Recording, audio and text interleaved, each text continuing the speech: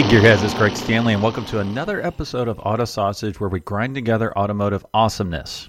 Congratulations to our Auto Sausage Auction Game number 5 winner, Thinners. So that is a username, so that's why it sounds kind of funny. So, to Thinners, you won approximately $100 worth of Tillamook beef jerky. So that jerky is on its way. Now, you did an amazing job of guessing the correct bid price on all 5 cool cars from RM Sotheby's Auburn Spring Auction last weekend, and you came within $550 of the entire sale price for all 5 cars. So this was our closest guess so far. Now, this is our second historical win in a row, as our previous winner was a 15-year-old out of Florida.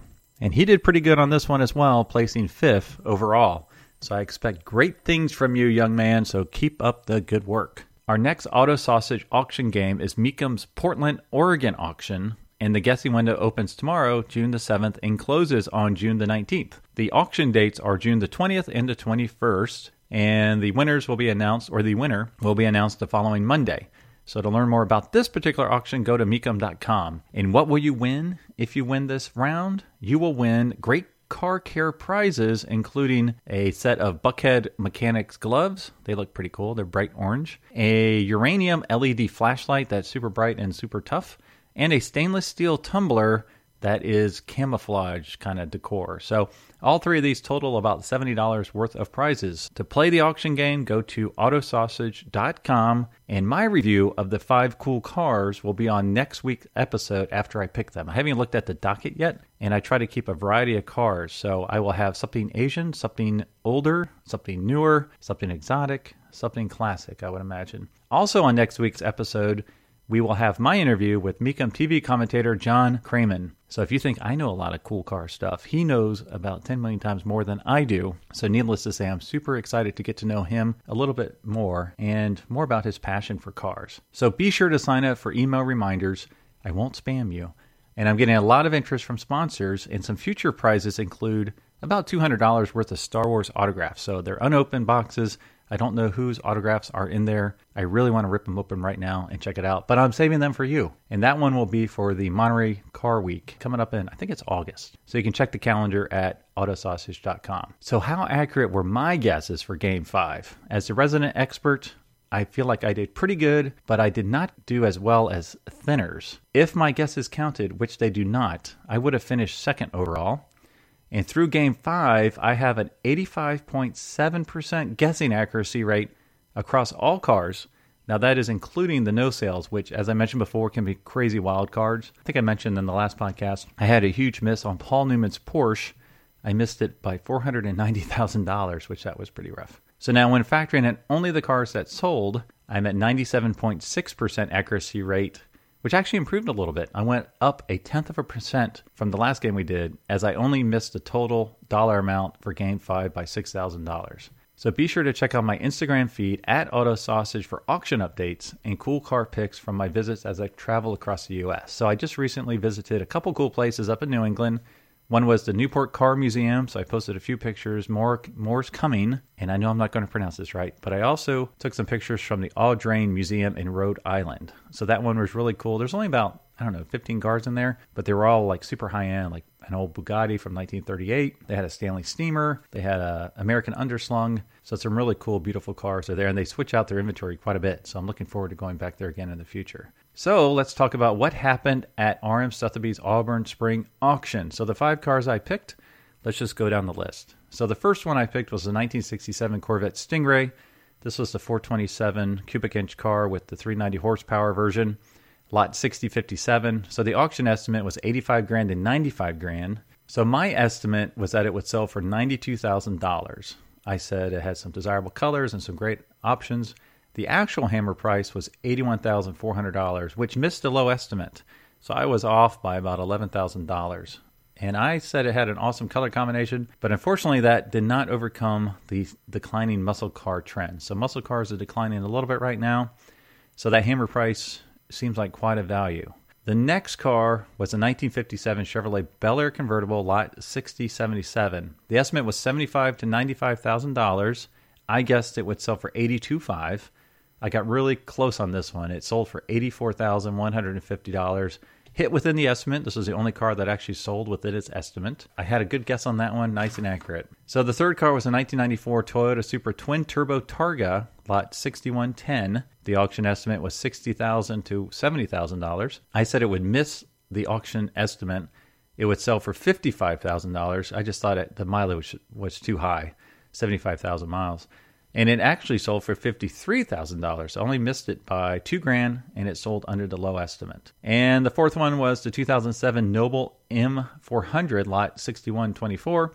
The auction estimate was $75,000, $85,000. I said it would miss the estimate on the low end, achieving only $72,000. This one did not actually sell, so I had to call up RM Sotheby's to get the number. The top bid was $67,500, so I missed that one by $4,500. And I just feel like the British cars do not quite have the love over here, especially the Nobles. It was a really cool car. And the last one is a 1965 Shelby Cobra 8000 series replica car. Now, this is an all aluminum bodied car, but I just thought it had the ugliest wheels in the world, horrible stance. So the auction estimate was $130,000 to $150,000. I said it would be a massive miss. I said $87,000 is what it would bring.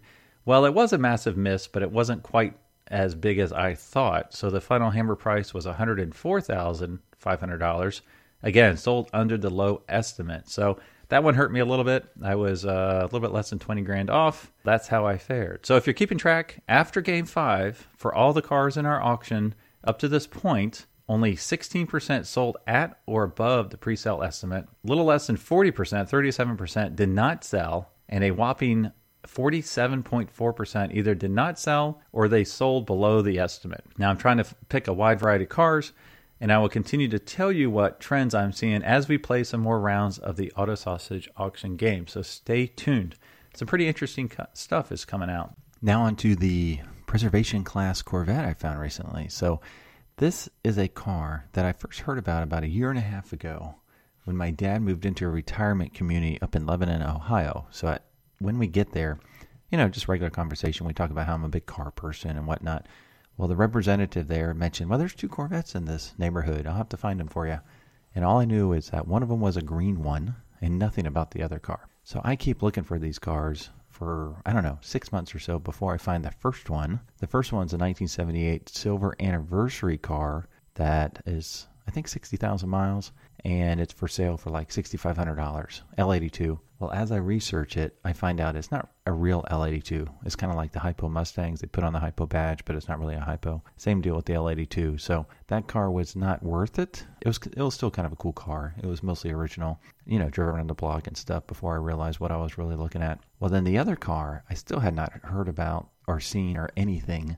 And then one day we're leaving. The snow is on the ground at this point. We're leaving his neighborhood, and this convertible 69 427 dark green Corvette is coming the other way. And so I just freak out because you never see these cars in the snow to begin with, much less a cool 427 Corvette with the top down. So I pull over real quick. I didn't have a chance to talk because we were late. And the guy said, yes, it's a 427 4-speed car. I live over there, pointing in a general direction. So I thought I heard the name right. Thought I heard the street right. Anyway, so I thought, all right, I got the street. I can find it. I could not find it to save my life. I knocked on most of the doors on that street. Nobody knew about it. I ended up putting little flyers in the mailbox. Nobody called about it. And eventually, my dad heard about it through a friend of a friend and got the guy's phone number. So sure enough, it's an original 69 427 Vet. Go out there to check it out. The tires look original, but he said he knows they're at least from 1983 because that's when he bought the car. And it's a nice car. I'd say it's probably a grade level 4. It's a little rougher than I thought, but it is original paint, original interior, original carpet, original engine. I took a bunch of pictures. This is the 390 horsepower version. So based on some of the valuation guides, I would say it's worth, 36-ish as is without counting the preservation piece of it. He's asking, I think, $42,500. So if you are interested, shoot me a note and I can go check it out for you. You can check out some pictures. They're posted at Auto Sausage on Instagram. I'll continue to post a few other kind of pictures and such, but it's a dark green car, 427, 390 horse, 4-speed, black interior, black top. Looked really original, so I took a bunch of pictures. It was judged at NCRS and came in second place in whatever the class it was in back in 2015. So they do have documentation that it is a preservation car. So that's pretty cool. Thanks again for joining me on my automotive adventures, and good luck playing. Don't forget to check out my other podcast called Learn from Others, where I share career journeys of successful individuals with high school and college students, but there's a large following of business professionals.